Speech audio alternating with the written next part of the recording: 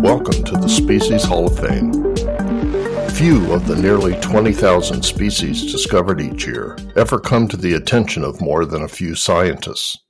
And even then, what we hear about in the press is the what, when, where of species discoveries. This fails to share the human dimension of systematic biology. Who is it that discovers species, and how exactly do species discoveries come about? Today I present an interview with an insect species explorer, finding out a little about his background and motivations by taking a peek inside the science of systematics. My guest is Dr. Joseph McHugh. He is professor in the Department of Entomology, University of Georgia, where he teaches courses in insect taxonomy and systematics, phylogenetics, and evolution. He is also curator of arthropods in the Georgia Museum of Natural History. His interests include the morphology, evolution, systematics, and natural history of insects, especially beetles. Beyond being an accomplished colleague and longtime friend, Dr. McHugh and I are part of a complicated academic genealogy. Jack Franklemont was PhD advisor to Chuck Tripplehorn when he was a student at Cornell in the 1950s. A couple of decades later, Tripplehorn was my doctoral advisor at The Ohio State University. And after I was hired to replace Jack following his retirement at Cornell, I served as PhD advisor to Joe. As you will soon learn, although Chuck, Joe, and I were all beetle specialists, there is even a twist of fate in the fact that Franklemont was one of the world's leading moth taxonomists. It is likely that the names of the groups of beetles that Dr. McHugh studies will mean nothing to most listeners.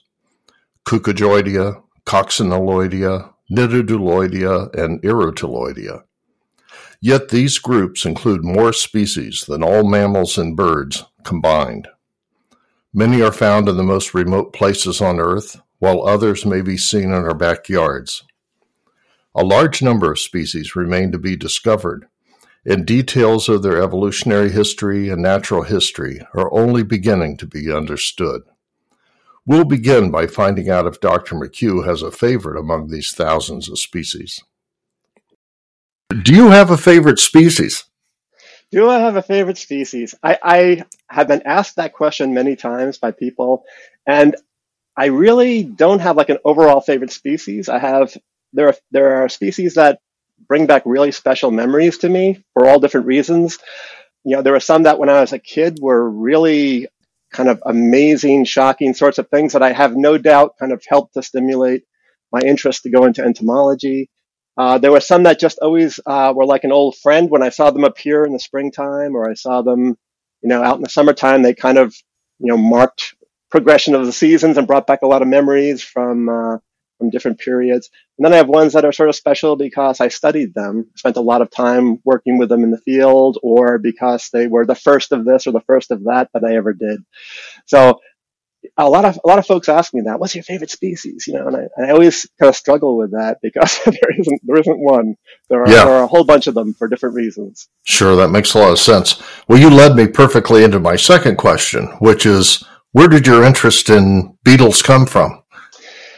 Well, Quentin, it's funny you should ask that because you are directly responsible for me going into beetles. I'm so sorry. Not at all. Not at all. I thank you for that quite often. But my interest in entomology goes all the way back to when I was a little boy. I was born in Brooklyn, New York. I lived in the city.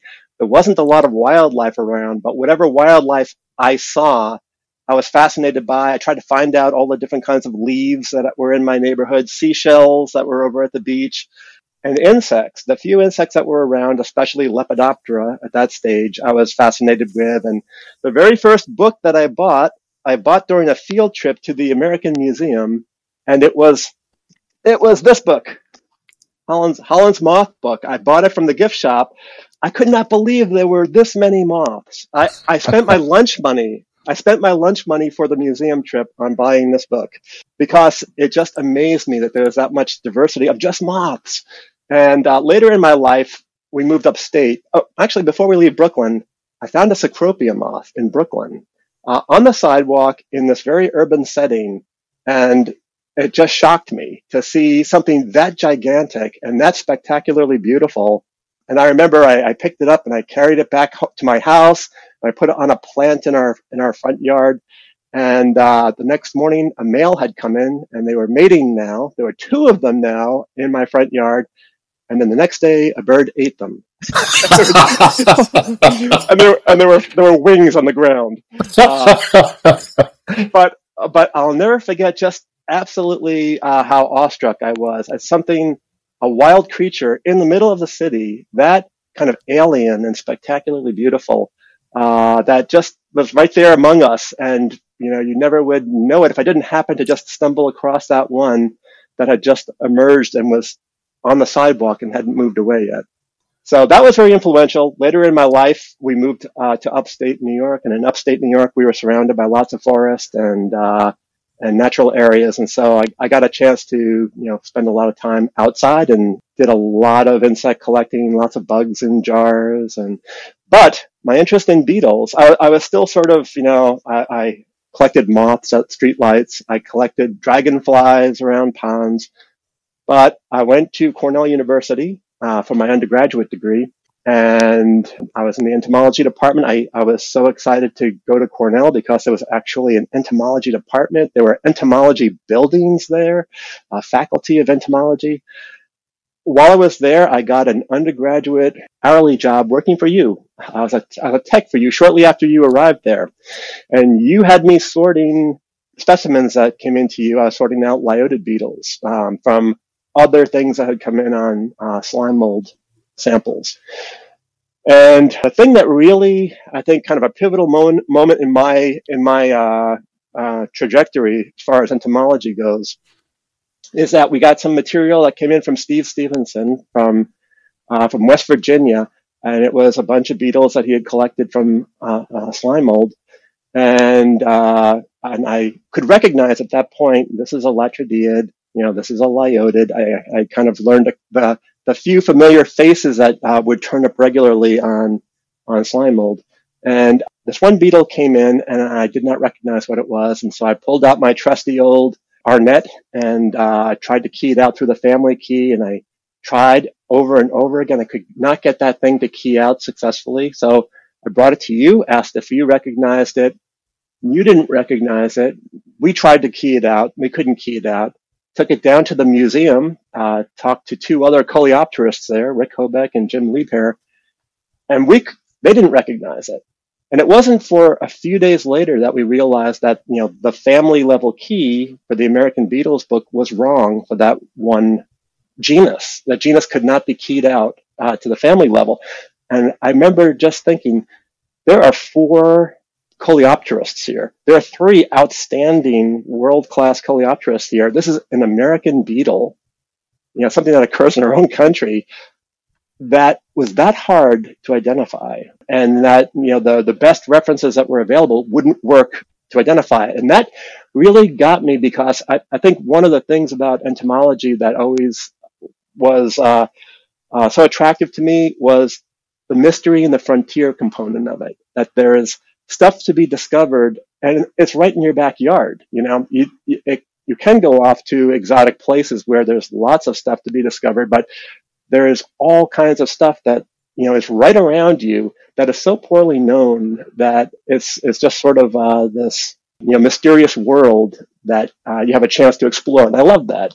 And so I think that's what really kind of hooked me on working more with beetles, but that also is what hooked me on Sphingidae, on working on the family Sphingidae, which is what I did for my master's. So that fact that Odontosphingus specimen was unidentifiable fascinated me. And the more I kind of dealt with sphingids, the more interested I became in sort of the rotten wood and the fungus and the slime mold and that whole sort of habitat. And so that's sort of the direction I went: beetles on decaying vegetation and on fungi and slime mold.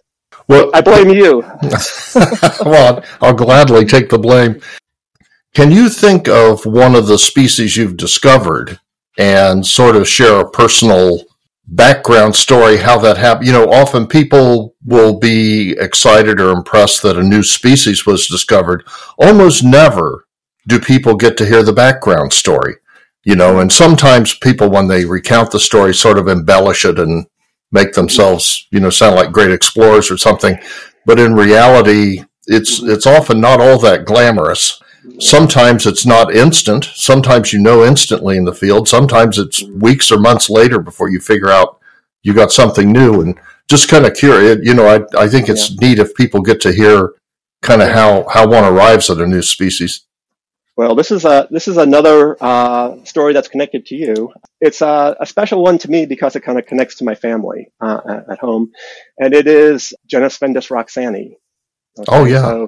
So when I was just finishing my master's, I had the wonderful opportunity of going to Jamaica and then to Peru with you. And at that point, I had already spent a lot of time collecting sphendid beetles locally. I collected sphendids all around the northeastern United States, and I kind of knew the habitats where certain types of myxomycetes like to fruit and where they were especially productive for the local species of sphendids. And you and I went off to Jamaica, and in Jamaica, in fact, I got a couple of sphendids there, but I think they were sphendus, which is a difficult one to do much with. But then we went down to Tambopata, Peru, and we had been a couple of days collecting in the kind of deep part of the jungle where there were lots of fantastic other beetles present, but I was having trouble finding fruiting bodies of slime mold and sphendids. And one day we decided we would scope for other places to collect, and we took a boat ride down the river, and we drove past a part of the forest that had been cut by the local folks and planted with some corn. And so what you had was a whole lot of wood, relatively recently cut trees, maybe a year or 2 years old, big logs that were exposed to sun partially, but also had a lot of herbaceous vegetation around it. I said, that is exactly the kind of place where I usually have luck looking for myxomycetes and for sphendid beetles. And so we pulled the boat over there, and we climbed up into this kind of overgrown field area. And within a few seconds, we had, I think, 3 different genera of sphendids. And one of those was what turned out to be a new genus of Sphendidae, genus Findus. And at that point, I was about to be married to my wife, Roxanne, my later to become wife, Roxanne. And so she had put up with so much with me going through undergraduate school and then through my master's degree. And she was about to put up with a lot more when I went through my PhD. And so I very happily named that one after her. So it's genus Findus roxani. And, that one, that's a special one for couple of reasons. Yeah, well, nothing says romance like a slime mold beetle. That's for sure. She took it in the right light. You chose the right spouse. yeah. She understood it was meant to be honorific.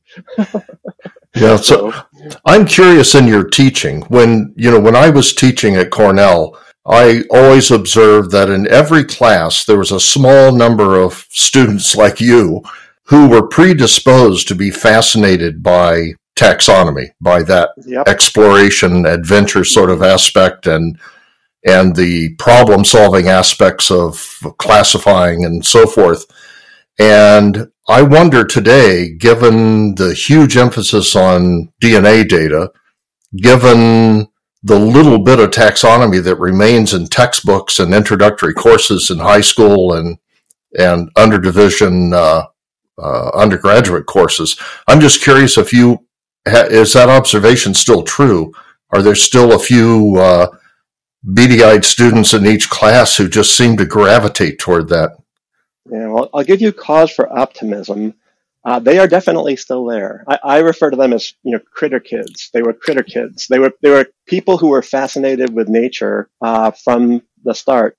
And I can't really make an assessment whether there are fewer of them today. There might very well be fewer of them today.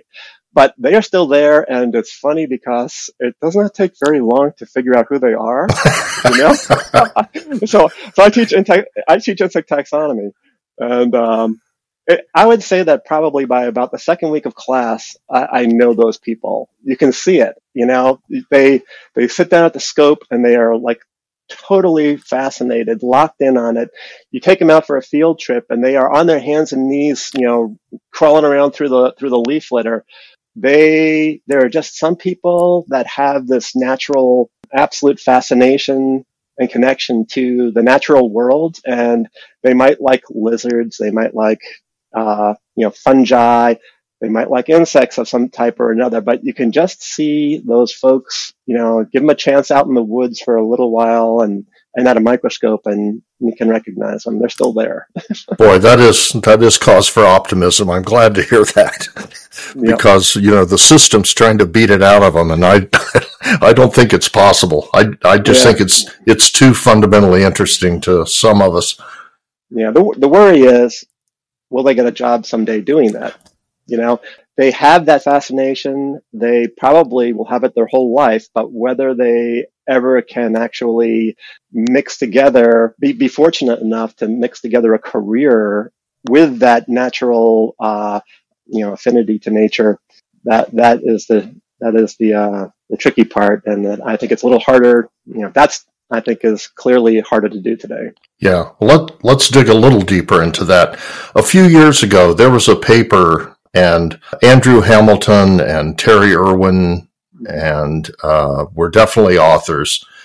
And one of the upshots of the paper was the suggestion that in the future there won't be professional taxonomists, that describing species will be relegated to amateurs who will do that. And professionals will be doing, you know, presumably DNA sequencing or something. I don't know what they'll be doing.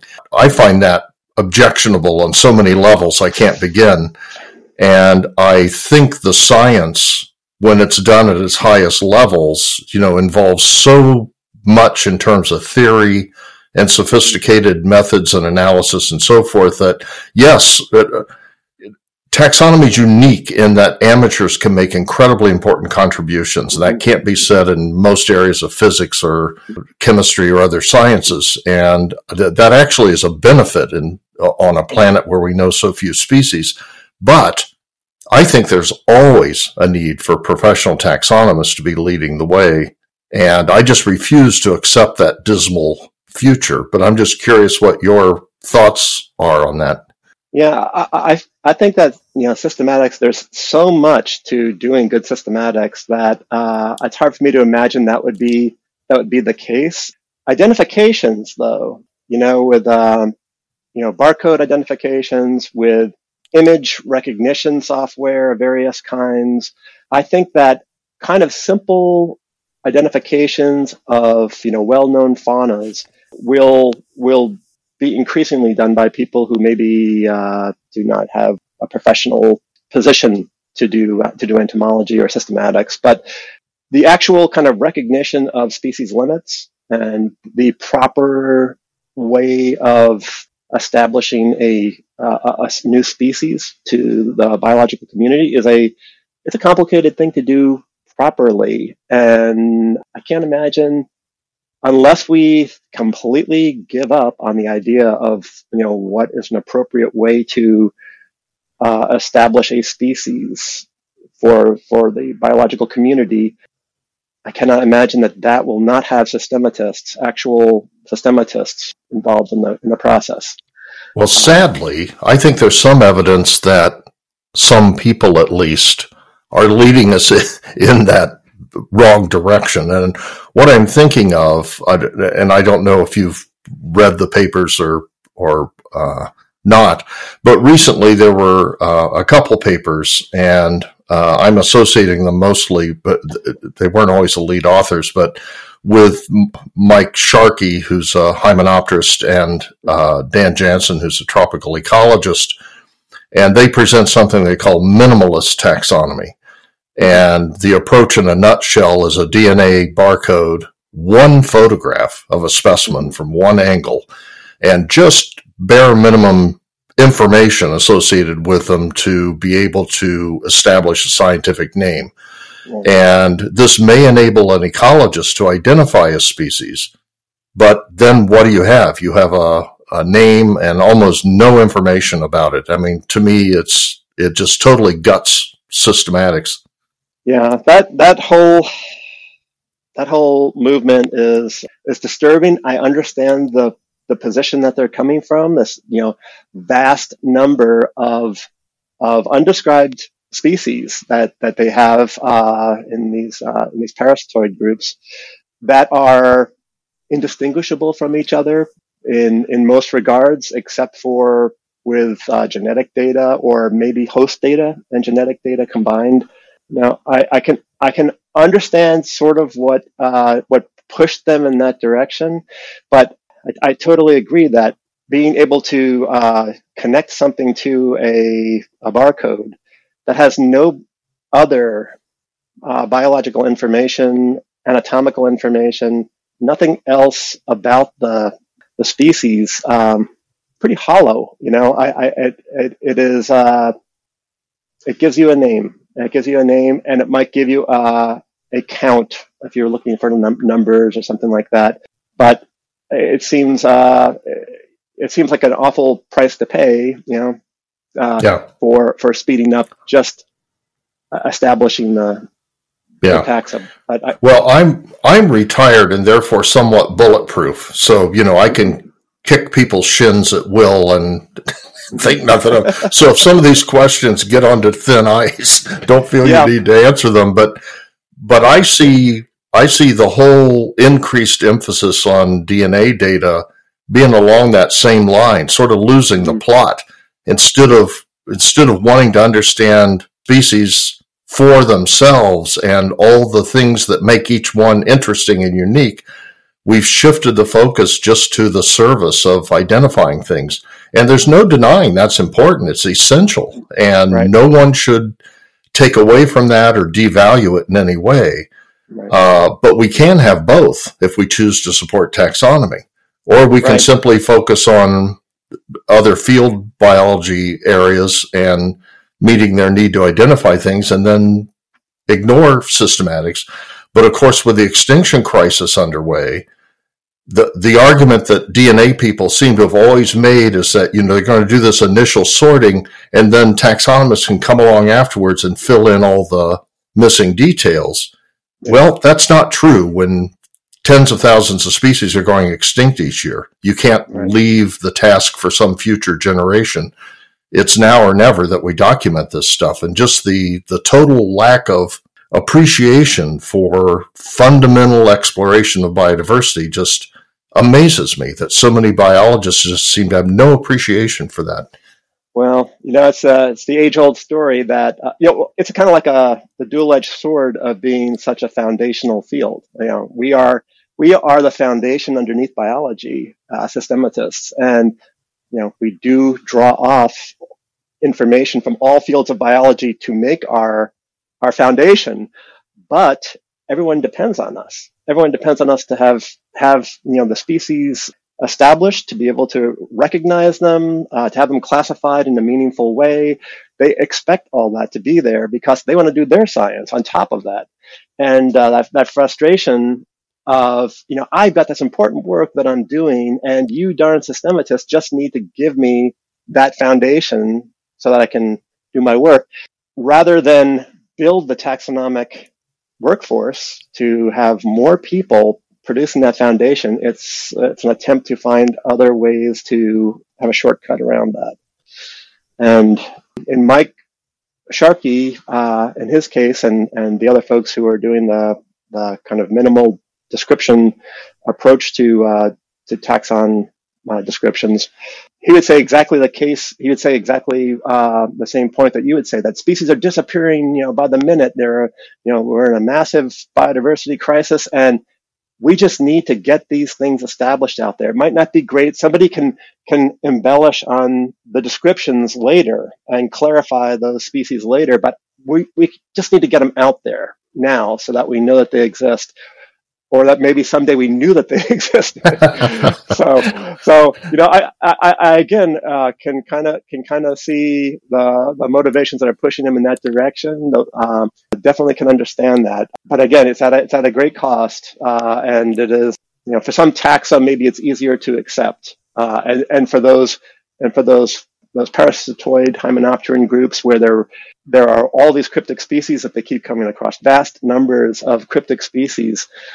That's probably the worst case scenario for the traditional sort of species description approach. Yeah. Well, you introduced me to a phrase or an acronym when you were a student, and then you've made a career of it, which were LBJs. Little brown jobs, as you used to, and I presume probably still do, refer to many of the beetles you study. You work on some groups that are incredibly diverse, but the majority of species in them are incredibly unknown to anybody. I mean, including even most taxonomists will never knowingly see most of these species. There are obviously some really common and some really important species in these groups too, ladybird beetles and picnic beetles and a variety of them, and some big showy things like the urotilids, the pleasing fungus beetles you've worked on. But let's face it, most of them are small, nondescript at first glance things. And so defending your research on those to the average person on the street, why should we be concerned with thousands of species of little brown jobs that most people will never see in their life and seemingly have very little impact on our well-being? Well, part of what attracted me to the LBJs is the same sort of fascination with the kind of unknown world that I mentioned earlier.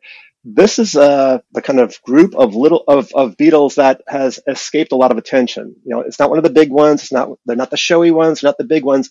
Their taxonomy lagged behind the taxonomy of many other beetle groups dramatically. So there's a lot more really raw, basic taxonomy needed for those groups. There were undescribed species right in your backyard, literally, that you could contribute by describing and finding out something about their natural history, because you cannot know how valuable something is if you don't even know what it does. If you don't know what it eats or where it lives, how can you know that it's not important? There is more and more appreciation in recent years for the insects that are associated with decaying wood and fungi, how important they are for healthy ecosystems. And just because they're small and brown and they escape your immediate attention does not mean that they are not important. Many of them are very important indicators of forest health that over in parts of Europe, people have come to recognize that, this or that species is linked to, a forest that's in this kind of stage of maturity or disappears with impact from humans quickly. So there are bioindicator species. There are lots of species that we do not know the most basic biological information about. And so me being attracted to those was that unknown thing again, trying to find out, first of all, what's there, and then second of all, what do they do, and where do they occur? Yeah. So. Yeah. One other thing I find interesting about your career is that you've both made impressive contributions as an individual researcher and scholar, which is the normal mode of taxonomy. But you've also been part of several really large NSF projects that involved multiple investigators. And when I was at NSF, we toyed with the planetary biodiversity inventories with the idea that teams could make progress faster than individuals. But there's a natural tension in taxonomy between sort of the creative side, where when you describe a new species, it's like a work of art that you have this intimate connection with. And yet there's obvious efficiencies in teamwork. And I'm just curious, given your experience on some of these large projects and also as an individual, where you see that balance for taxonomy. Yeah, well, I've always felt, as Clint Eastwood once said, a man's got to know his limitations, right? And so, I know what my strengths are. And I know that I have colleagues who are fantastic at other things that I am not good at. they have labs that are set to do certain things, or they have backgrounds in other areas of systematics that are better than my background is in that area, and or they might be more knowledgeable about a particular taxon than I am, and so I have always really enjoyed and benefited from collaborative relationships on projects. And when it comes down to who gets credit for the species descriptions and things, a lot of times that shakes out pretty naturally when you see kind of how the manuscript comes together, who can actually contribute to that part of the manuscript. And I think a lot of times it has, I think in my collaborations, it has never been an issue. People felt like, I did not contribute really to that part of this. I did this. You guys put your names on as authors of the taxa, but I'll be on the paper, but not on that taxon. I don't think we've ever had a sticky issue with who got authorship on a taxon. Really encouraging to hear that observation. Yeah, but it's been wonderful to do these collaborations. I've got a project right now. This is, I think you'll find this amusing. I got an email from a Russian entomologist, asked me if I would take a look at a Baltic amber sphinxed specimen and try to identify it for him. I was very excited, and they sent me it was an X-ray tomography, spectacular, crystal clear detail at really high, magnification. And I looked at it, and right away I said, "Oh, that's a Cerelanid." And I looked at it for a couple of minutes, and I was like, "That's not just a Cerelanid, that's a Mycoceras." I even know what genus that is. That's an extant genus. And so I ran it through my books. I ran it through the keys that I had to just see if I was, mistaken. But sure enough, it keyed out perfectly to Mycoceras. And so I wrote back to them and I told them, it's a Cerelanid, it's Mycoceras. And so at that point, it was a Russian researcher working with a Ukrainian researcher, working with another Russian, a Russian who ran the tomography equipment. And then we brought Adam Ślepiński in from Australia. So a Polish-Australian researcher who was an expert on Cerelanidi. And in a couple of weeks, we pulled together a description for that thing. But it was, Russia, Ukraine, Polish, Australian, and an American in like 2 weeks, all of our expertise, expert with the technical tomography approach. We had the person who had the knowledge of the amber material and was a paleoentomologist. We had a Cerelanid expert, and then I just happened to be the kind of pivot point. I was fortunate that it kind of passed through me, but it all came together. And in this day, with politics the way it is, with world affairs the way they are, it was so beautiful, to have this team. My apology for the abrupt ending of the interview. The person operating our new recording software managed to botch the end of the interview. I'm comfortable pointing an accusing finger at the ineptitude of the person responsible because it was me. I am very grateful to Dr. McHugh for sharing some of his experiences and perspectives and allowing us to get a sense of the adventure and wonder in the taxonomic research and scholarship behind the scientific names that all of biology depends upon, and reminding us that a great number of small, little-known organisms play an incredibly consequential role in the functions of our planet's biosphere. It has become more challenging for young taxonomists to find a professional path, but science and society remain dependent on such intrepid scientists who, through their taxonomic expertise, curiosity, and perseverance, continue to explore and make known Earth's species. We can only know if our conservation efforts are succeeding if we learn first what species exist. And we can only be certain that we eventually understand the diversity and history of life if we discover and preserve evidence of as many species as possible. Wishing species explorers everywhere happy hunting, this is Quentin Wheeler for the Species Hall of Fame.